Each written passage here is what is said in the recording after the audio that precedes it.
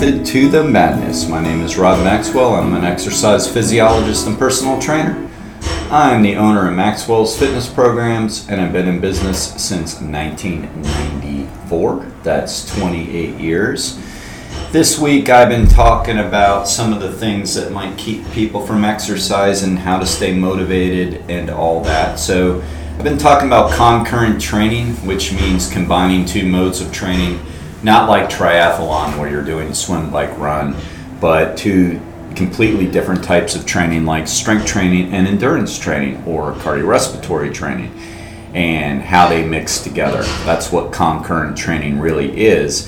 And sometimes people don't do one because they think that it'll impact the other and then they can't be the best at the other and whatnot. I'm going to get into all that. Don't want to get confusing here, but I'm just tying it into why this is basically, a lot of this is all about our genetics and things, and why we should, I know I shouldn't should all over you, but why we should do things and not worry about other things. All right, so that's what today's topic is about, concurrent training.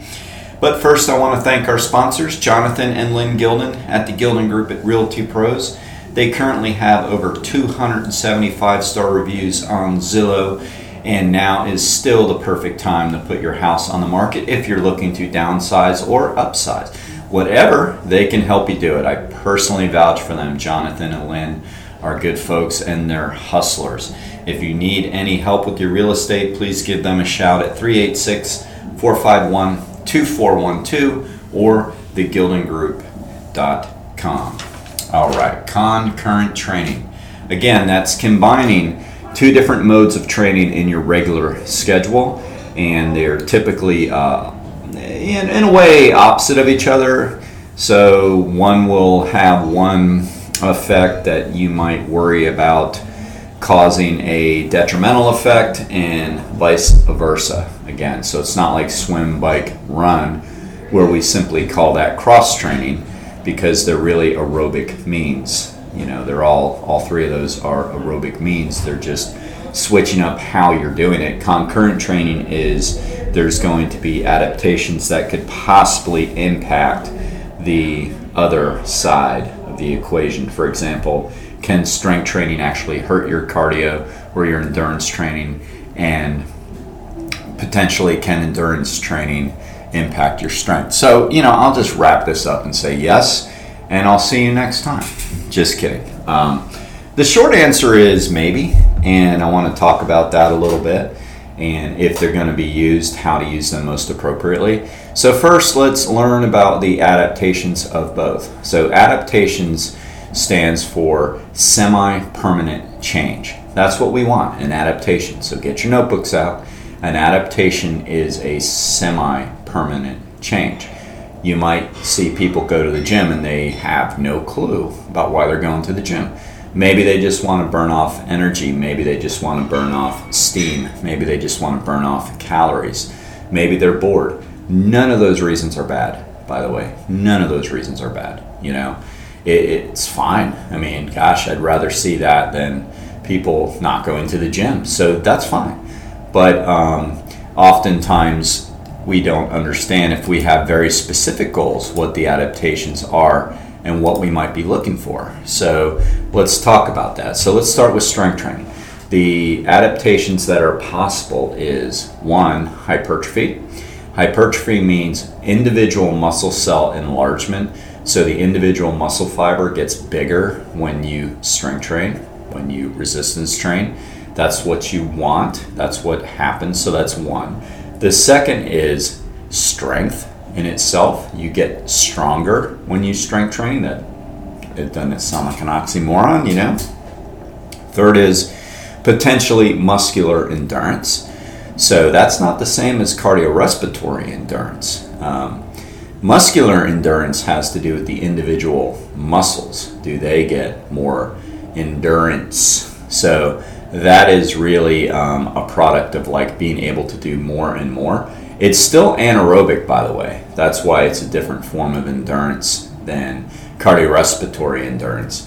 So not to get off the beaten path here, but sometimes I'll hear people say, well, I want to be a better runner, so I'm going to do more of my endurance work when I strength train. In other words, lighter loads and higher reps. Well, no, they're not really the same. They're not the same at all. So essentially what could happen is you're actually causing those muscles to get too tired and fatigued. You're wearing them down. And so when you do go to do your running, you don't really have a lot of juice left. In other words, that can cause far more recovery issues than if you went a little bit heavier and did less reps. So it's not the same thing. It's like, let's say an example of muscular endurance necessary would be that you are a cadet in the military and you need to improve your amount of push-ups or pull-ups. So training for strength would be okay, but not very specific. Instead, you would want to see where you're at on push-ups and then do more and more and more. That would be improving your endurance. So that's an example of muscular endurance. All right. Then the fourth adaptation for strength training is power. And power is force times distance divided by time. So in other words, it's simply moving a load quickly. Very appropriate for certain sports like football. Basketball, as in a vertical jump, that's actually power because you're jumping off the ground. The force is actually coming off the ground. The distance is how far you're jumping, and the load is your body weight. So you can be able to jump really high, but if you can't do that quickly, you're not going to be a very good basketball player, because then you're going to get out rebounded, because you have to be able to jump up quick and then jump again quick. That's power. A lot of times you see people in the gym doing power, and it's kind of silly because they're not really power athletes. They're thinking they're getting stronger, but they're really not. If you can move a load very fastly, chances are the load isn't heavy enough to get stronger. So power isn't meant to be overly heavy. So those are the four adaptations: hypertrophy, strength, endurance, and power. All right. So then if you're training for cardiorespiratory, like endurance stuff, like cardiorespiratory endurance stuff, like running, swimming, biking, crew, any of those. So that's aerobic activity. Now you want adaptations in the aerobic realm, and it's different. It's different. So you have metabolic adaptations, and again, this could get really technical, which I don't want to do because then people will, tune out and then the information doesn't get used very well. So there's metabolic adaptations that can occur, which means that you're actually making the muscles and the metabolic system more aerobic through training. So what that means is that you're able to withstand a higher level of anaerobic metabolism or lactate, and that means that you're able to sustain your pace longer. So in other words, how do you stay as aerobic as possible? That's a metabolic adaptation. That means that basically what's happening is you're developing more capillaries into the muscle. The mitochondria in the individual muscle cell is actually hypertrophy. It's getting bigger so it can withstand more oxygen. And your body also develops more buffers, which helps you buffer the lactic acid. So therefore, you're adapting to more high intensity. Your body is actually becoming more aerobic, so it takes longer to get there. That is what we call a metabolic adaptation in the cardiorespiratory world, and it's very important. So that's one adaptation. Another is literally to the cardiac system itself. So when you do aerobic activity, the heart itself actually goes through some adaptations. You get a level of left ventricular hypertrophy, a level of it, meaning the left ventricle of the heart gets slightly bigger, not in a bad way, not in a cardiomyopic way, which can be a little bit detrimental. You have to look at the root cause of that, is that high blood pressure. So those are different things. But left ventricular hypertrophy isn't a bad thing, and it's very subtle. It's not like the heart doubles in size. Slight changes to the left ventricle, which means your heart can pump more blood per beat, and we call that stroke volume. Now, more blood per minute is called cardiac output. Both of those happen when we train our cardiorespiratory system, and the heart actually goes through some hypertrophy, so adaptations occur. That's a good thing. That's a very, very good thing. You'll notice that when you start doing aerobic activity, and you maybe could care less about your lactate threshold and getting more aerobic versus anaerobic and all that. Maybe you don't care, and that's fine. But when you start noticing that you're exercising for a while, and now your resting heart rate is lower at rest, and it also takes you longer to get your heart rate up, and your heart rate stays lower at a given intensity, which we call submaximal threshold. So those are all great things. That means you're getting more fit. That means your heart's getting healthier. That's a great thing, so you'll notice it then. Well, that's an adaptation. That just doesn't happen overnight like a response.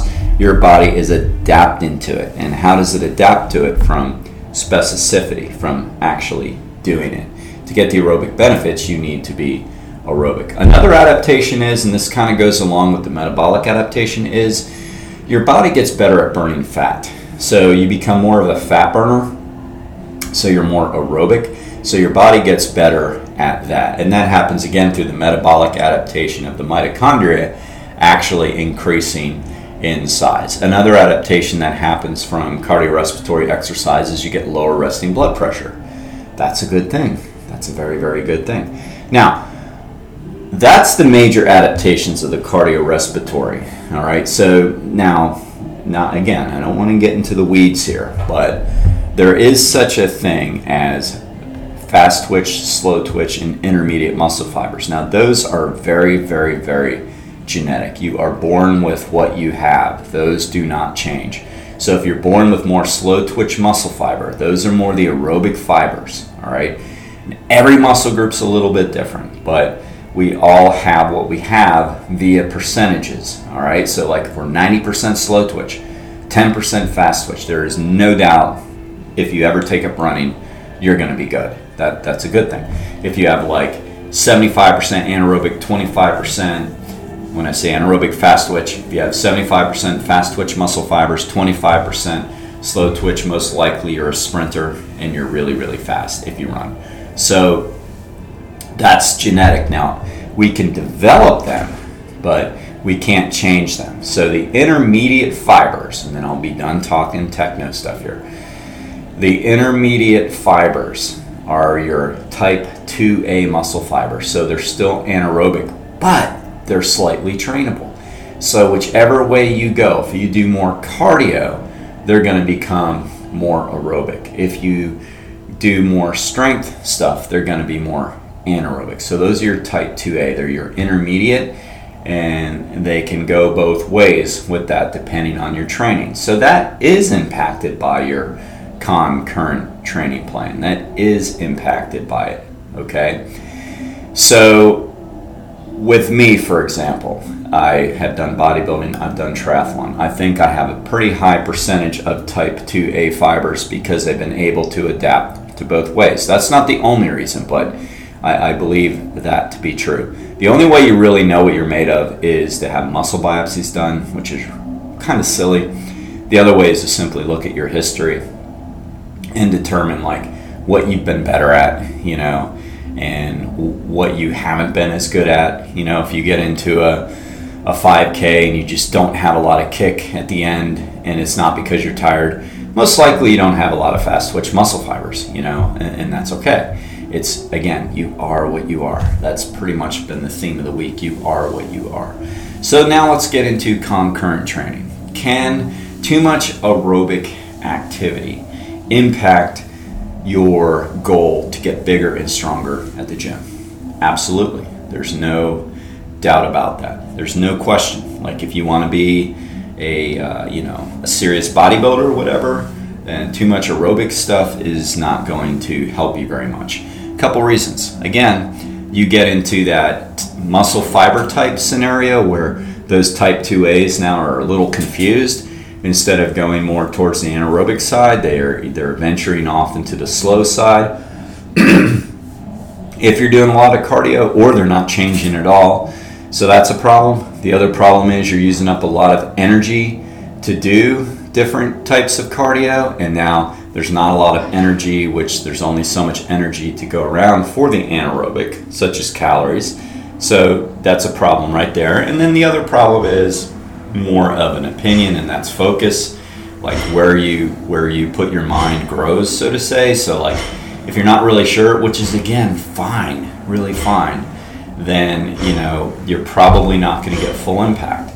Then the other, the answer to that is very much yes. Too much cardio will impact your gains in the gym, no question. That's why a lot of bodybuilders don't do any cardio at all, and then up when they get close to showtime and they have to strip body fat, they use it very carefully. They either do very long, slow distance cardio, so the intensity is super low and they're only burning fat. I mean, they might be walking at literally 3 miles an hour, and they might do a lot of that because they're not going to, get remotely close to getting into energy supply and demand problems. Or they might do like HIIT workouts, but only a couple times a week. But predominantly they diet a lot and they stay away from too much cardio. Not all of them, but a lot of them. And some of them during their bulk season where they're trying to get bigger don't do any at all. And that would apply to maybe guys who are trying out for the football team and they're trying to get bigger and stronger and they need that mass. The same thing. So they might not be as anal about it because they want to be in better shape too, but you may see them shine away from the gym. By the way, I don't advocate that. I think it's better to be all around fit. When I was doing bodybuilding and I go through cycles where I don't stop doing cardio personally. It's not worth it to me. I think cardio is great and I want to be in good shape all the way around, and I don't want to like confuse anybody to state that I also understand that the differences are negligible, especially as you get a little bit older. So it's not like me not doing cardio, I'm now going to be 20 more pounds muscular. I mean, that's silly. That's not going to happen. So I understand that, but I also understand the young guys thinking that it will, and it just we are what we are again, so to say. But I understand when you get to the elite level, you want to be very careful about it, and that's what this is too. So if you're an elite bodybuilder and you want to get bigger, the exercise physiology, the method to the madness says yes, too much cardio will be detrimental to your training plan. Now what about the other side? All right, how does strength training affect endurance training? Well, studies show it doesn't impact it nearly as much as endurance training impacts strength training. As a matter of fact, a lot of studies say it actually improves it, because running economy or cycling economy or swimming economy, which in our world we call economy of motion, is greatly improved when you work certain different exercises and improve the speed and turnover of different things. I keep saying different things because there's 3 different things. So if you can improve your turnover in running, for example, that improves your running economy, and that can be done with doing different strength drills. All right, same with cycling, same with swimming. But the biggest way it improves it is injury prevention. So 2 things happen. You get overuse injuries potentially in strength, in cardiorespiratory endurance training like triathlon, and that's too much too soon, and that's not really fixed by strength training. If anything, you can make that a little worse if you're continuing to do the same motions all the time. Like for example, you're running a lot and you're doing a lot of lunges and things. Well, that's probably not going to prevent injury. If anything, it could potentially increase it because it's sort of the same motion and you're increasing the motion once again. That's only to the people who are doing too much too soon or have overtraining syndrome on a regular basis, and a lot of them do. If it's not, and your endurance plan is kept pretty much under control and in check, then adding lunges or something won't, all right? But the other way is not the overtraining way. That's how they can get hurt. The other way is simply by protecting the joints and working on muscle imbalances. So whenever you do, say, a lot of one thing, for example, you run a lot? Well, you're using your gastrocs, your soleus muscles. Those are the posterior muscles on your shins in the back, right? You know where your calves are. You're using a lot of hamstrings when you run through the motion. In other words, when your leg is swinging through, all right? That's your hip flexors and your hamstrings are extending.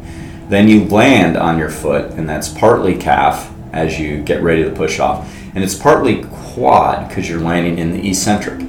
Well, what ends up happening is your glutes and your glute medius get neglected a lot, so they don't get trained. And by doing that, you can get some overuse injuries because one side's so dominant and then the other side is so weak.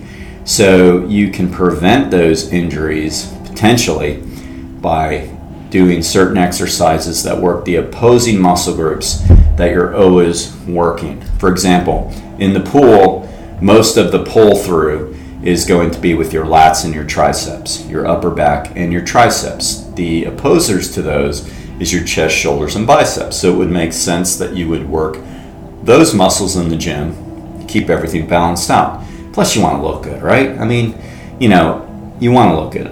This is more like what is being geared towards the elites. Meaning like if you're going to be so particular about training, then we have to understand why these scientific rules get involved. And then I'll wrap all this up by giving you my opinion on that. Now, does too much bulk and all that help an endurance athlete? Well, absolutely not. I mean, but again, we have to understand that we are what we are. So if you are doing a lot of endurance training and then you go to the gym and you start working out, you've never been an overly muscular guy, chances are you're not going to bulk up. So we have to look at it realistically. Like if you had the ability, the testosterone available, and the body type, and you worked out like with heavy weights for a lot of reps, in a hypertrophy style or size style of working out, yeah, you could potentially bulk up and then be slower when you go run or potentially sink more when you swim, or it doesn't affect the bike as much, but those things could happen. But most likely that's not the case. I've seen ex-professional football players who were pretty bulky, not huge lineman guys, but linebackers and all that, get out of when they retire from their sport of football, and they start doing triathlons, and they're really, really competitive. And they lost some of that bulk, not necessarily because they, stopped working out or whatever. It's because they were doing more endurance stuff, their lifestyle changed, they're still working out, they just weren't as big and bulky, but they're still muscular types, but not overly muscular. And again, nothing changed except maybe the focus and not doing the cardio, and they were really, really competitive. One of them became one of the best Clydesdale triathletes in the country for a while. So I think that concern gets a little bit overblown. Again, you are what you are with that. All right, so here's what the research says on how to do concurrent training if you're going to do both. All right, if your goal is to get big and strong, the rule of thumb is to do aerobic training. Again, this isn't for overall health, this is so you can get bigger and stronger. Not at all or minimally. And if you're going to do it, do shorter HIIT style workouts, but maybe a couple per week. And do it after strength training. So in other words, not before. The science says that what we do first is going to get the most attention. So if we're more interested in getting bigger and stronger, then we should do our weight workouts first, followed by some HIIT workouts. Now, you're leaving yourself open for maybe a little potential injury with that, because let's say you work your legs really hard and then you do sprints. Now you're doing sprints on tired muscles. So there's all these things to consider. If your goal is more to increase your aerobic capacity, that is now the priority, and you want to strength train, the rule of thumb is continue doing your endurance training. Again, do it first, followed by your strength training, and pick exercises that are going to balance out what you're not doing and help you prevent injury. And that's really like kind of a perfect plan, because you do work a lot of muscles when you bike. You work a lot of glutes and, you do work some glutes, but you work hamstrings, you work quads predominantly, and your gastrocs and your calves. So work your glutes a little bit more, right? And then your complete upper body in the case of a cyclist, because you want a nice balanced physique. Let's say you swim, so you're working your pecs and your triceps. Why do I keep saying that? Your lats and your triceps predominantly. So, work your pecs, your biceps, your shoulders, and your lower body if you swim. If you're running, you're using a lot of hamstring, you're using quads, you're using your gastrocs. So work your glutes a little more, work your core, work your upper body. If you're doing triathlons, it doesn't leave a lot of muscles left, but you should train your pecs. That's typically not used in any of them. Train your biceps. That's not used in any of them. Train your deltoids. Not used a lot in any of them. Train your core. Absolutely not used a lot. Train your anterior tibialis. That's not used much at all. Really, you should be training everything in that case. Just keep in mind that you're not going to get big. You will get stronger, and that's good. And that you're going to have your overall body looking good, and you're going to be nice and healthy, and just don't overdo it because you're doing so much of the other. So the fear isn't that you're going to overdo it and get too big or strong. You're going to overdo it and get too fatigued and get overtrained. So everything needs to be done in balance. So in short, yes, they can both be done. Number one, genetics takes over really what type you're going to be, and you probably already know. Number two, it's best to be overall fit and healthy. So in other words, maybe don't worry about a little bit of your strength and size gains so much at the expense of not being aerobically fit and feeling good. Number three, if it really is important to you, then know that one needs to be the priority and the other one needs to play second fiddle. If that's the case, just know that. All right? Hope this sums it up. I hope I didn't create more questions than answers. There absolutely is a method to the madness, and hope I summarized it pretty well for you on this particular study. If not, hit me up. I'm happy to answer. Until next time, be max fit and be max well.